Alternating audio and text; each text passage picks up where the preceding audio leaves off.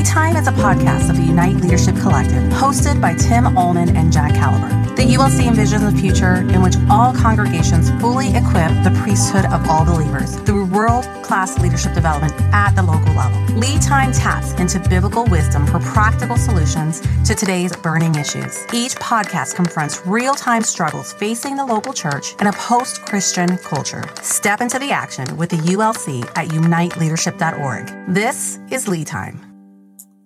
Welcome to Lead Time. Tim Ullman here with Jack Cowberg. Today we have the unique honor and privilege to have as a partner in the gospel, one who's been contributing to the Unite Leadership Collective, our work, a couple blogs, one recently that came out called The Unforgiving Slave. We have Nick Graff with us today. If you missed his podcast, you can go over to the American Reformation podcast. That came out a few months ago now, but Nick and I have developed a relationship from afar. He is also he retired from the Marines and then served GS-14. For those of you who don't know what that is, it's like a lieutenant colonel, just a high-level military leader who now is on a new journey, digging into deep theology. Tell us, though, what your role, you just told Jack as you guys were getting to know one another, you were an Arabic linguist when you were in the military. And I think, so for a lot of folks, you're really well read, bro. And as you're going to hear, well spoken as well. How did your time, though, before we get into the blog, how did your time, like being an Arabic linguist student, how is that shaping kind of your theological mind today, if at all, Nick? Thanks for joining us, bro. Yeah, I appreciate it, Tim. And it's great to obviously be on here with Jack. So I had a great foundation. So I had a wonderful pastor and church workers growing up. I didn't get any kind of catechesis in the home, but I certainly got it at school and I certainly got it at church. And so when I got into a situation where I was actually, joined the Marine Corps, I was learning the Arabic language. I was exposed to Islam, and I through my teachers, and it's also pretty important in learning the Arabic language to really understand some of the basic tenets of Islam. And then when you apply that to an intelligence context, it's important to understand people's motivations and those sorts of things. So I really looked at it as an opportunity to sort of engage in a deep theological study to the extent that I possibly could of Islam. And the reason that I felt comfortable doing that is because I was so well grounded in confessional Lutheranism, thanks to the people who invested in me when I was a child. So, and then learning Arabic, getting out into the force as soon as probably 2 or 3 years after I graduated, 9/11 happened. And so I was, immediately thrust into this never-ending global war on terror. And it was really, it gave me an opportunity to really see people for who they are, see evil in the world, but also see the good in the world, see that they're, you can't paint everyone with a broad brushstroke. It alters my perspective of how I view what's happening in Israel right now. I know that, not all Palestinians are represented by Hamas, and there's a good deal of Christian Palestinians, and two, just because we are Christians doesn't automatically necessitate support for the political state of Israel. So there's, a lot of things that I wouldn't say it shaped my theology at all, but certainly my theology has shaped the way that I viewed the world. And I think that's probably the way that we want to do this, as a rule, hopefully. When you did your study of Islam, was that in a school context or just kind of a self-study? How did that go? Yeah. So, it's kind of interesting. You end up, I think for the basic course, we're basically studying Arabic 8 hours a day, 5 days a week for 63 weeks. And so you can imagine you've got Christmas breaks in there and all those sorts of things. So it's an immersive experience. So you generate a relationship with your teachers. And so, if you've only got 5 or 6 teachers who are teaching, rotating in and out, you quickly develop a relationship with these people. And so, getting to see the wide swath that being an Arab represents. Arabic is a language. Being an Arab means you speak Arabic. It doesn't necessarily mean that you're a Muslim. It doesn't necessarily mean anything really. So getting a chance to engage in I wouldn't call it ecumenicism by any Right. state, but having an exchange of ideas is pretty important. And Are there any like commonly held misconceptions that people have as you were kind of getting in there and maybe learning some aha moments? I think for me, I have a tendency to really put everything in two buckets. I have a tendency to say, like, either it's this religion is based on works righteousness or it's based on grace. And so really peeling back, people talk about God's mercy all the time. Catholics talk about grace frequently, but when you really peel back the onion, what you find at the very center of it is works righteousness. And that was the same for Islam. And that was sort of seeing through the top dressing of God's mercy was one thing. And then, I'm a Midwestern kid. We didn't, I went to a Lutheran school. I went to a Lutheran high school. We were reflective of our General Synod's racial composition. So I had absolutely no exposure to, people of other faiths, people of other ethnicities at all. So I think we had one African-American kid in our school of 700. So so getting out in the world and being able to see people getting, working on a team and getting to see that, I think diversity in our synod is kind of a bad word, but I would say that anytime if you don't value diversity, I would say you've never done anything sufficiently complicated.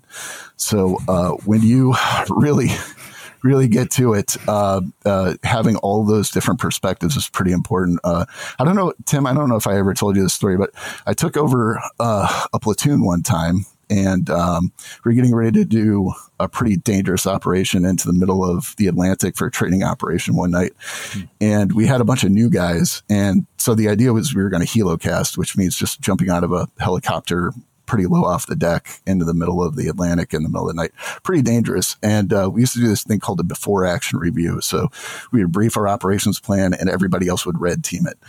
And so I looked down a sea of faces that looked just like me, and this guy briefed his ops plan and everybody was in violent agreement. And it was that point where I realized I needed some better diversity of thought, because, this is a dangerous thing. And if everybody's just like, yeah, that makes sense because they're all coming at it from the same perspective, then it's a dangerous situation. So, yeah. Oh, that's so good. And really colors the I think value you're bringing to the wider conversation now in the LCMS. So let's dig into your blog. For those that haven't read it, it's called The Unforgiving Slave. It came out, back in October now. This is probably being released around 2024, close to that at least. So what inspired you to write that really well-written blog, The Unforgiving Slave, on one of your favorite parables of Jesus?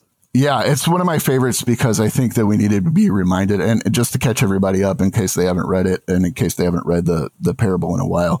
So here we have, Jesus, the perfect lawgiver, right? And so there's not a lot of gospel in this, and I'm gospel first and foremost, but this is one of my favorites because what we have is a servant or a slave going into a king who's settling his debts, and he begs and pleads for mercy, and the king gives him mercy, forgives his debts. As soon as he leaves the king's court, he walks out, finds someone who owes him money, and basically chokes him and demands his payment, right?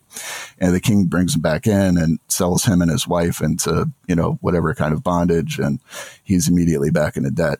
And so the idea here, we have the overriding theme of Matthew's gospel, aside from secondary to the ministry of Jesus Christ, we have the abhorrence of hypocrisy. And so, Matthew, coming from his perspective, is constantly being attacked by Pharisees who believe that they are holier and more righteous than Matthew is as a tax collector. And so Matthew's gospel just cannot stand in any way, shape, or form any kind of hypocrisy. And so he calls it out frequently. So this is really about our hypocrisy as Lutherans who literally live in God's grace. We are given a free gift. We have earned it, not through our faith, not through any works we've done in any way, shape, or form. And yet we hold on to the transgressions that other people have committed against us. And it was kind of shocking to me. on a Tuesday night Bible study, and after that Sunday service, my pastor preached a great sermon. He's not real comfortable with it either because, if this is your gospel reading and there's no gospel in it, it makes for a tough Sunday. And the lectionaries do that to people sometimes. This Sunday was another great example. If you're in lectionary series A, we had the bride and the bridegroom, and the brides have to, be ready for the bridegroom coming back. And if they're not, then it's problematic. So this really unsettles a Christian's peace. And so one of the things that has always concerned me is that when we say sola scriptura, and we mean it, we mean that the scripture is primary, but we don't mean the scripture is it. And so we have to always do any kind of exegesis with the full analogy of faith at our disposal. And so when we read the unforgiving slave, unforgiving servant, we have to remember that, we get this warning, this dire warning from Christ. But when we read this in the full analogy of the faith, we come up with a different conclusion than if you just read the parable out of context. And so on a Tuesday night Bible study, there were, we were getting ready to start, and there was great concern over this parable. I haven't forgiven my sister from 50 years ago who, did this, and I haven't talked to my, whatever in however many years. And so, people started to, it really unsettled the peace that they should have as Christians. And so what I wanted to do was, one, reinforce the fact that if you feel convicted by this parable, you probably should, and you should make a change. And then two, that you're always remember that your spiritual righteousness, your justification, is no act that you can do. Like, there's literally nothing that you can do to be righteous before God. And so I wanted to write this really to make people feel a little bit better, because I think a lot of times we worry about like impenitence, and that seems to be one of the things that a lot of people in our church are worried about today, especially people who tend to be a little more legalistic and a little more pietistic. They worry about impenitence. But I think that our fallen state, our human reason, our logic condemns us all the time. I think the law is written in our hearts. I think we know it. I think what we have a hard time believing is the gospel. And so what I wanted to do was just put people's minds at ease, really. And I've also heard pastors who have an issue with this. It's not their favorite parable. They kind of dread it when it comes up in the lectionaries. Well, yeah.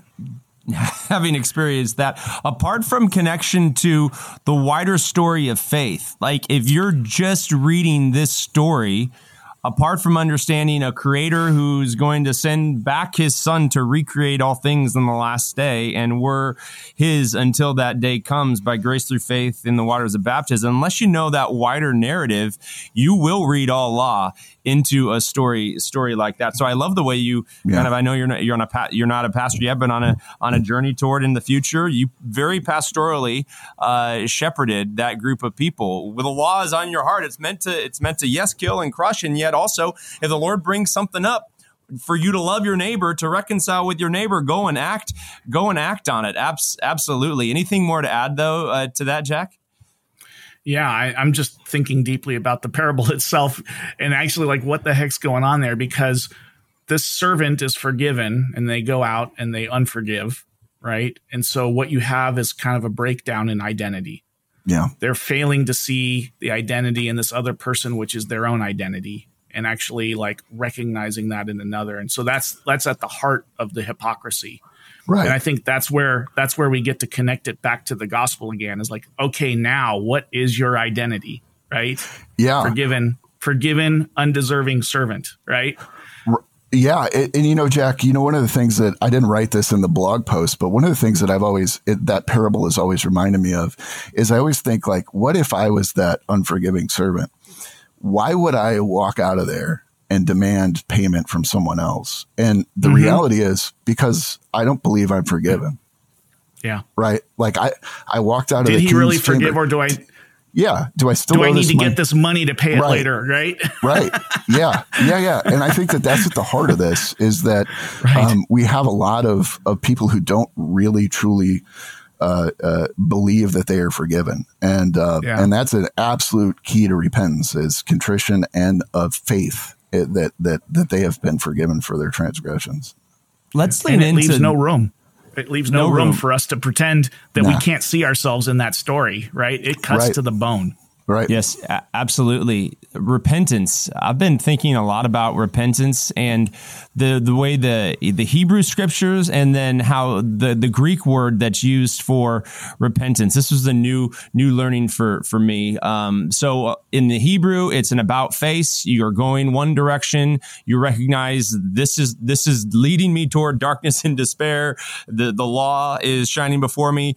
The Holy Spirit turns me around, and I see the loving embrace of Jesus, who claims me as his own. So it's this kind of turning. But in the Greek, it's metanoia, which meta above, noia to know. So it's to set your mind on things above. This is Colossians 1, right? Where Christ is. It's a kind of an elevation. And what elevates us, Nick, it is the gospel of Jesus Christ and the forgiveness of sins. Where there's forgiveness of sins, there's life and salvation, right? So it's that, oh my goodness, I know deeply what I deserve, and yet I've been forgiven absolutely everything. And I've been invited to the banquet with the king. I'm thinking of the Luke 15, right? And the prodigal son. Like, I have this older son tendency to me. Like, I don't know if I want to go into the party. Where's my party, right? No, the party is there. The banquet's being thrown. Like, come and take your rightful place, not because of what you've done, but because of the declaration of the son for you. So yeah, this legalistic tendency is so ingrained in us. And this is the podcast of the Unite Leadership Collective. A lot of folks in the LCMS are listening, but you could go off on either direction, right?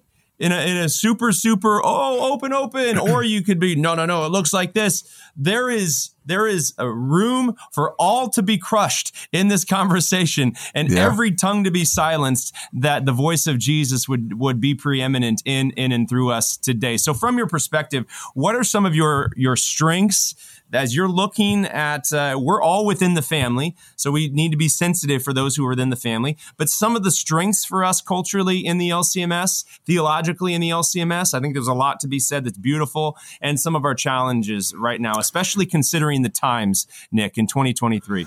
Oh, yeah. I mean, plain and simple, our theology, our confessions, especially, I'm working, I think I mentioned this, and I'm working on a systematic theology for children who are going through confirmation. And so right now, when I'm working on the hypostatic union and the genus myostaticum for kids. You know what I'm saying? So how do you synthesize, Chemnitz and Pieper and make them accessible to children? And that's what I'm working on right now. But those theologians are phenomenal, and people need to read them, and plain and simple, or at a minimum, actually open the Book of Concord and read what it is that we believe, teach, and confess. And that is our strength. Period. End of story. And it's the common thing that every pastor swears to believe, teach, and confess what's in the Book of Concord. That's a faithful exposition of Holy Scripture. And so I think that's what unites us. I think that is the common thread. And in 2023, I think that there is, I think that there's a push and pull in both directions. I think we have some, I'll just say some relatively extreme views on either side. One is to say, basically sin is, sin is not something that we really need to worry about because we live through grace, and that we should not, have any sort of piety at all as Lutherans. Nobody says that, but that's what I think they mean. And then the other extreme would be this pietism that is taken hold in certain geographical areas within our synod. I think that that's one of the things that we're going to have to overcome. I think we're still dealing with the outfall of the fallout of Seminex in some sense, because when you jettison by whatever means a large portion of the synod that,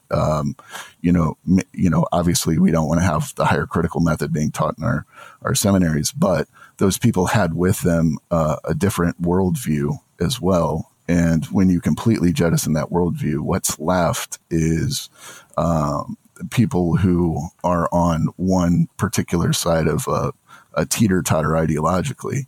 And so that tends to just get self-reinforcing over time. And so what we have now is what's left post-Seminex is a very pietistic influence, and it's in it. And we've fought this battle before. But what I think this synod needs to be able to do intra-synod is be able to push back against those individuals in the same way that they push back against higher criticism. And just because you happen to side with them on matters of, say, abortion, human sexuality, and say worship forms of worship, doesn't necessarily mean that you've bought the entirety of their pietistic sort of agenda or ideology. So, yeah, I mean, we could dig into that if we want, but I'm going to have to start naming names at some point. So, yeah. Well, let's not name names, but let's talk issues. Yeah. As you look at the broader landscape of the LCMS, let's get more specific where you could see a overly pietistic leaning around various issues. And I think it's in response to the increasing secularism that's taking root in the United States. Go ahead, Nick. Yeah.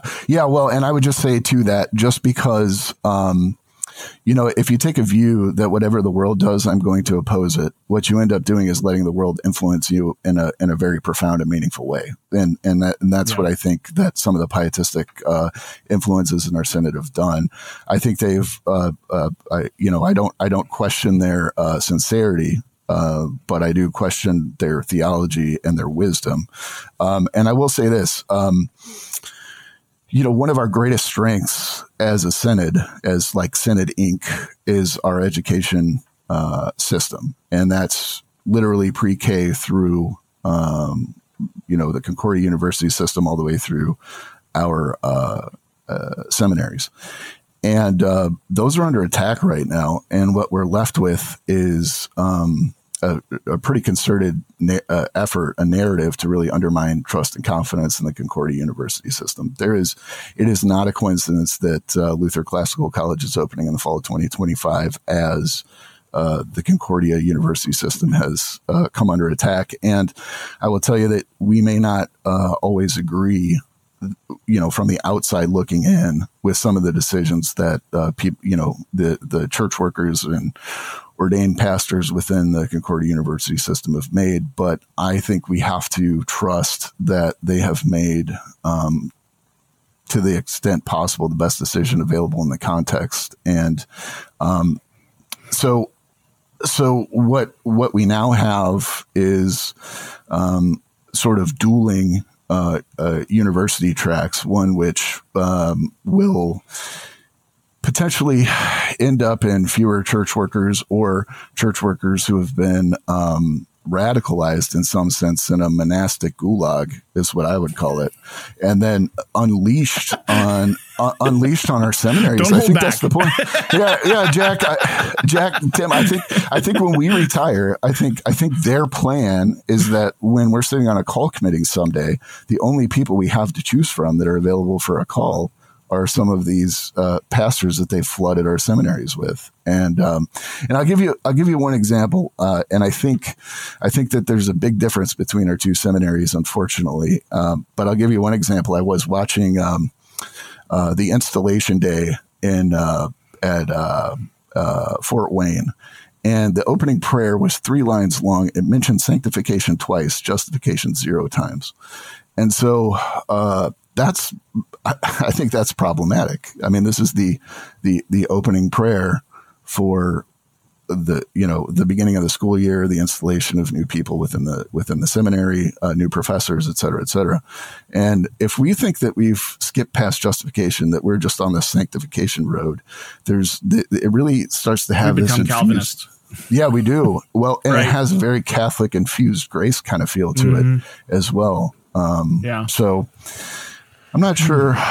We should be praying for justification every day in every way, because we need it moment to moment. So, go ahead, Tim. No, I'm reading a book. I've got a book, Healthy Congregations. It's one to dust off the listener if you haven't taken a look at it. It was written by Pete Steinke back in 2006. Wow, 1996 from the Alban Institute. And it's family systems theory and just how do we maintain differentiation and connection, and how do we maintain peace so that we can keep our heads about us. But what it talks about uses the analogy of the immune system in how the body takes care of itself. Our immune system is very, very helpful. And it goes in and recognizes what is of us, what is of a healthy body, what's leading us to thrive, and what is an external force that's come in, a germ, a pathogen of some sort, right? And so the immune system kind of separates what is from what should not be a part of that body. And the same thing happens within congregations and synod. Now, the fascinating part, there's also something called an autoimmune response, right?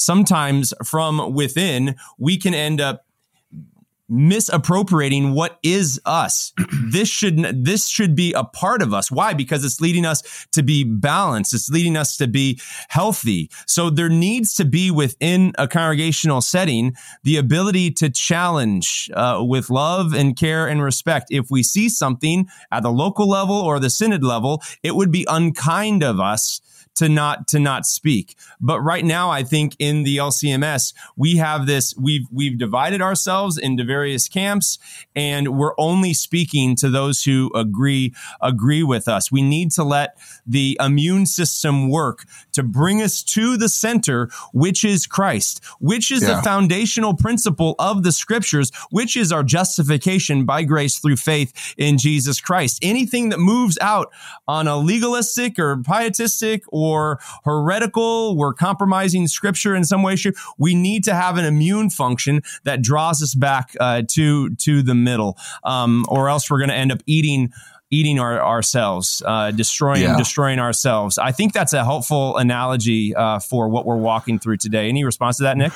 Yeah, I mean, it's a really difficult thing to do. I mean, I think some of being able to have this sort of ecclesiastical supervision is something that we don't have, and it's a result of our polity. And our polity was formed really, Walther did his best, but I mean, he had some trying situations, and we're still living out. They have a saying that says, bad case makes bad law. And so Walther trying his best to put this thing together in the wake of the Bishop Stefan issue really resulted in the polity we have today. And, there is almost no way, no mechanism other than hoping that a district president will step in to fix some of these issues. And so we, other than a congregation fixing it, there really is no ecclesiastical. On that, Nick, like when you talk about stepping in and do, like what type of an issue would you say? Yeah. So I'll give you an example. I think it was probably at the Casper, Wyoming Airport Marriott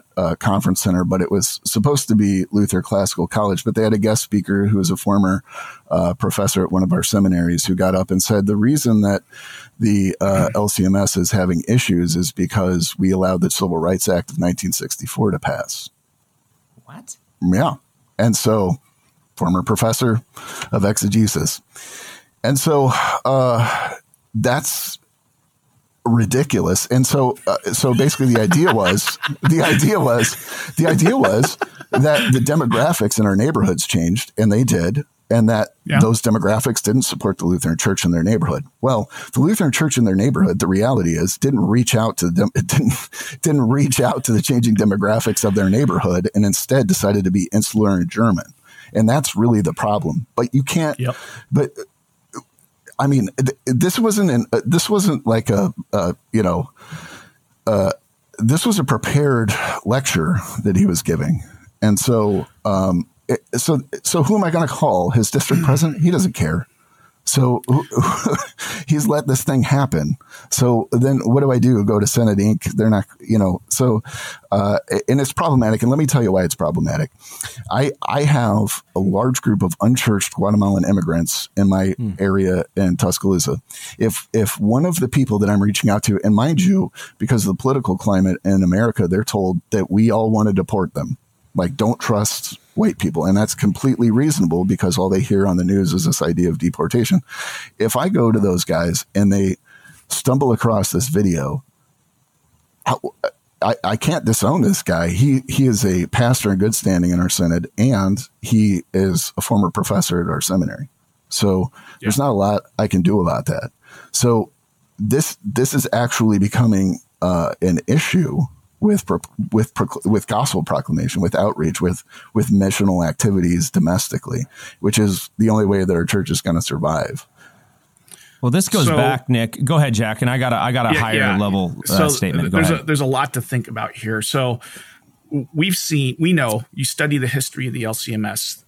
From the times of Walther, our body has always been very faithful to the Book of Concord and the Lutheran confessions. Yet, it seems in our history that we've gone through times where we have been much more healthy and maybe much more missional, much more entrepreneurial, much more innovative in the ways that we've thought about ministry.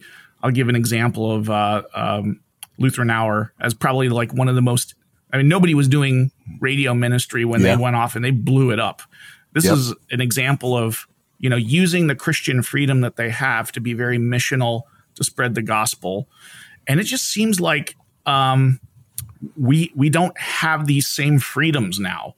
It seems like the system wants to clamp down on some of these sort of, experiments that we may want to run that may have this incredible missional evangelical result. Is like, we just have to control it. We have to stop it. And then we see this, and this is another thing I've been reflecting on. We did an episode recently about the decline in church sizes of the LCMS. Yep. And then, you could say this is very much in the wake of a slingshot response to the church growth movement that came in. There's many LCMS churches that got on board with some of the things of the church growth movement. I get the fact that there may be some theological issues. If you're looking at a non-denominational church, you're not going to agree with some of the things that they're doing. That at the same time, you can have an open hand and say, are there things that we can learn from this that are very, very practical as we think about being missional as a church? And it seems like that permission is not given. So, you come out with like a slingshot response opposing church growth. And guess what? You've proven that you don't want the church to grow. That's right. By your actions. That's right. And it's almost like a self-righteous thing by doing that, right? Yeah. Everything rises and falls on Jesus. And then leadership. And you both knowing this in the military, there's a chain of command for a reason, right?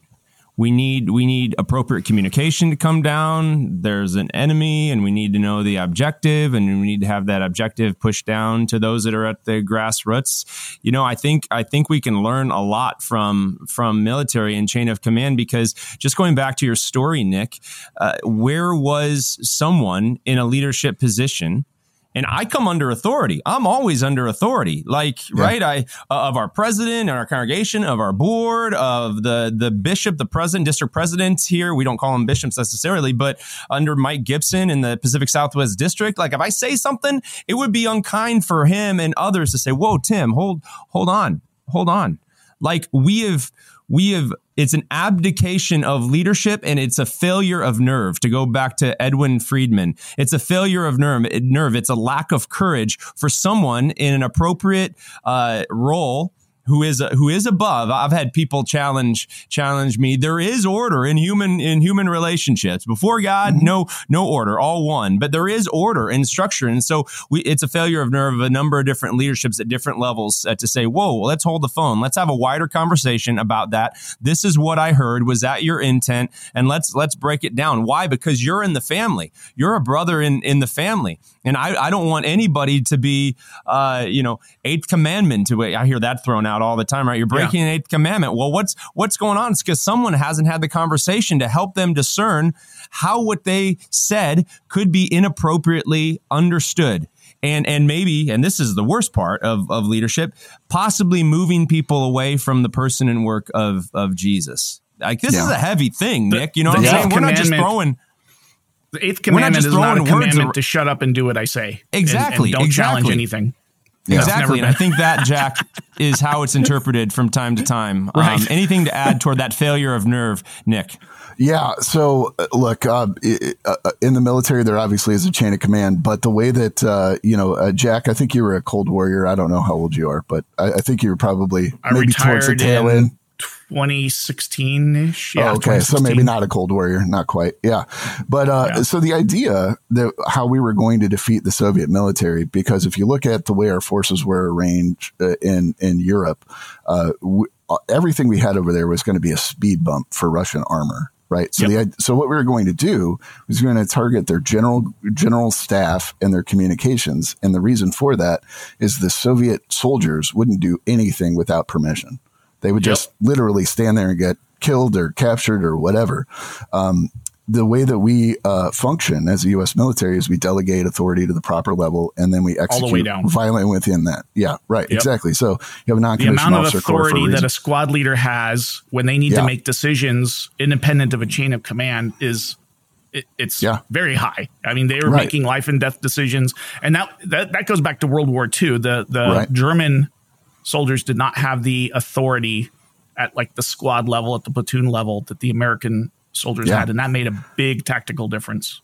Now imagine in a Lutheran Church Missouri Synod context, I have at least one pastor and I have a board of directors or elders or whatever you want to call them, all reviewing this decision-making process. And those congregations should be a laboratory to figure out what it is that works and what doesn't. Instead of having these committees, and by the way, my pastor's fond of saying that an elephant is is a racehorse designed by a committee, right? And so we have all these committees who decide whether they're going to give permission for something rather than synthesizing information that's coming in at the grassroots level from various congregations around the Synod, deciding what best practices are, and then incorporating that at the Synod Inc. level and pushing that back down. That's how you run an organization. But unfortunately, they're in survival mode. And so what they recognize are threats, not opportunities. They are completely closed to opportunities. All they are is in threat identification mode. Wow. Yeah, I think we're confused about the polity of the Missouri Synod. To be quite honest, do we want to be an Episcopal, or congregational, or congregational? That right, and we're trying to do both. Like, and it's very confusing. I'll be quite honest, it's very, very confusing at the local level to understand how exactly we're supposed to function. And if we are congregational, you'd think a lot more of and these are all people that I care for and pray for in positions of leadership in LCMS Inc. and in our institutions. You'd think they'd want to go grassroots a little bit more to kind of try to figure out what's working in our various contexts. And I would think that there would be more charity and understanding about the diverse contexts that all of our churches find ourselves. And I would think that they would want to know, what does it look like to train up leaders to reach people in these diverse contexts while standing on the truths of Scripture? Like, that's something I would think they'd want to know. But right now, as I'm just taking a look, I don't think they really want to know that. That's unfortunate. Yeah, it's a great point. I mean, we may disagree just a little bit on worship styles, but okay. What I think that we should do is high culture should be whatever that is. So if you're from Botswana and it's more percussion, then that's what high culture is for you. Fine.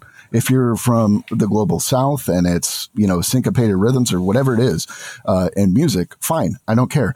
But my only thing is, let's just not have it be, a transient stylistically, because there has to be some permanence and reverence in worship music. That's my only request.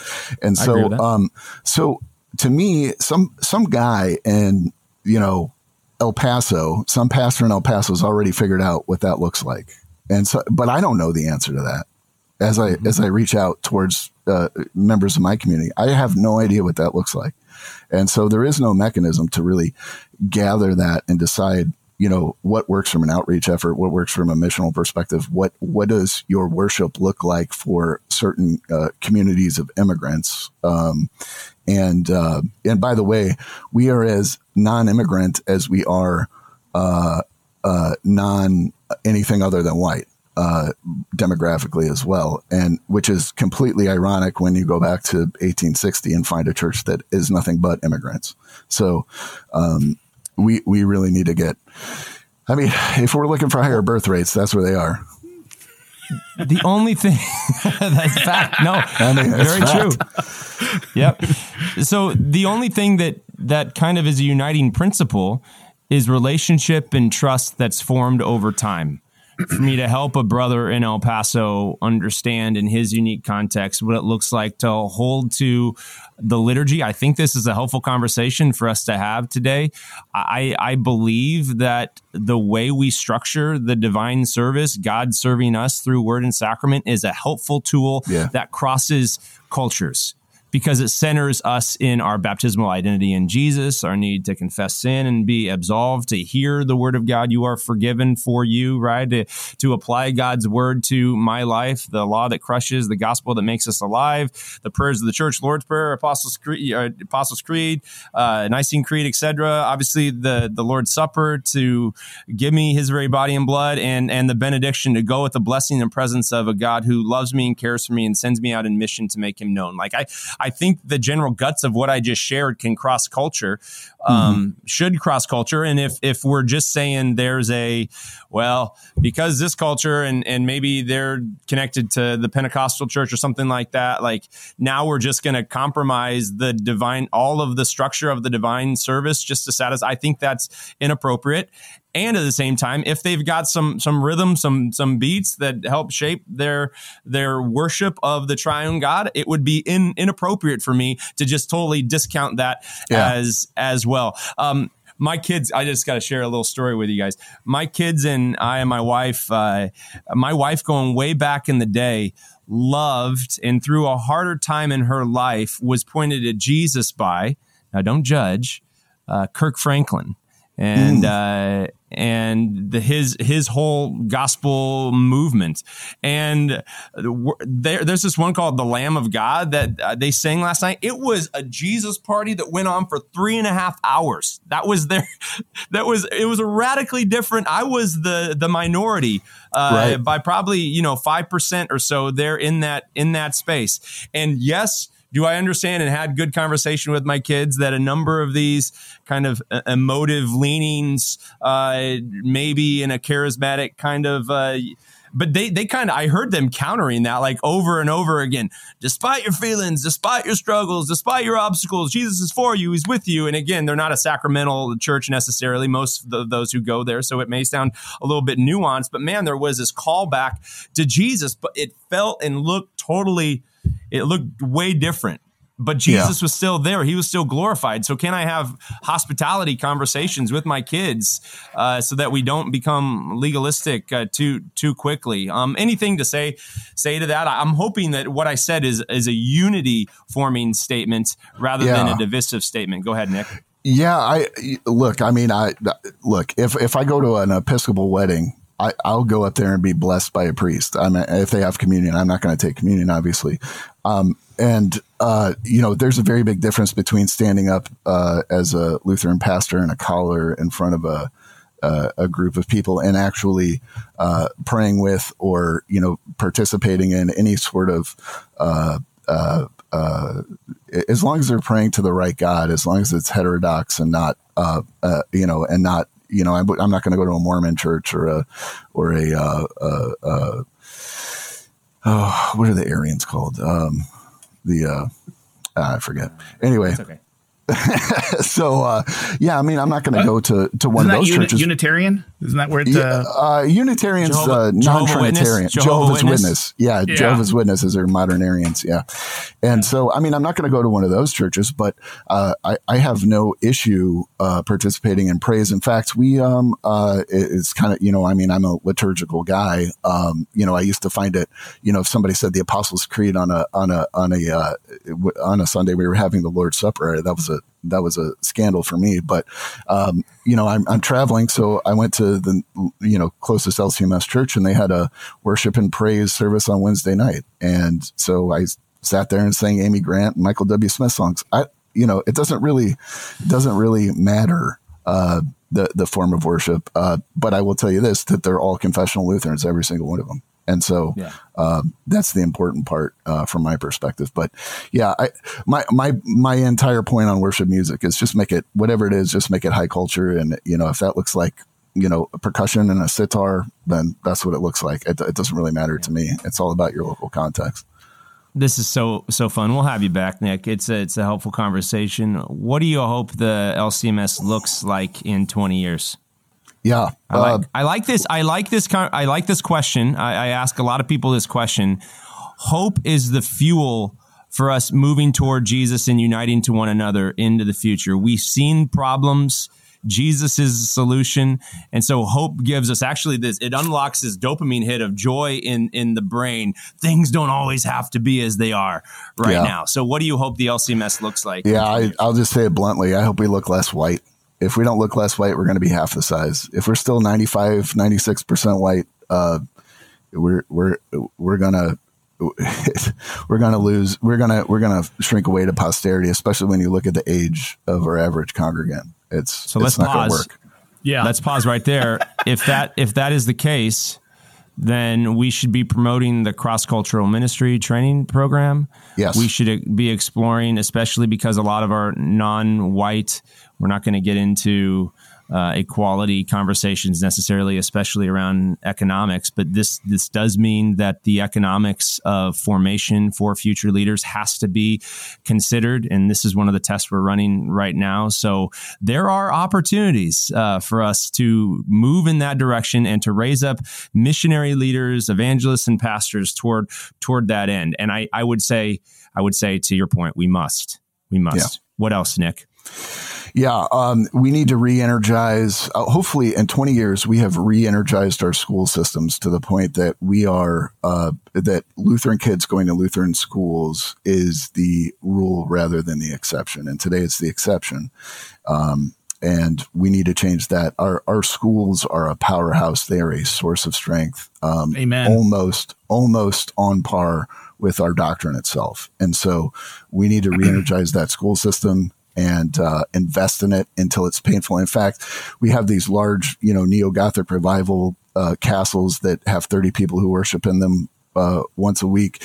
And I would much rather hang on to that school that costs you all that money than that building that is doing nothing for you. Yes, we agree on that. If they sold empty churches and built schools, I'd be very happy with that. Yeah, absolutely. Yeah, without a doubt. Because we could worship anywhere. Yeah, we can worship anywhere. You could worship in the gym of a school. Yeah, that's right. That's right. Yeah, Yep. So good. So we become more diverse. Education is very, very appropriate, especially with rapid secularization today. Raise up a child in the way that he or she should go. Get them on that campus 5-6 days a week, including church, right? So good stuff, Nick. What else? Yep. Man, those are two big lifts. I think that's going to take pretty much. I think that's going to take all of our resources and all of our efforts. We have got to be more diverse, and we have got to reinvest in our school system. And there's no question about it. And if we do that in 20 years, we'll have 3 million, 4 million Lutherans instead of 2, or instead of 1 if we don't, or fewer. Yep. Yeah. Amen. This is so much fun, man. I love this conversation.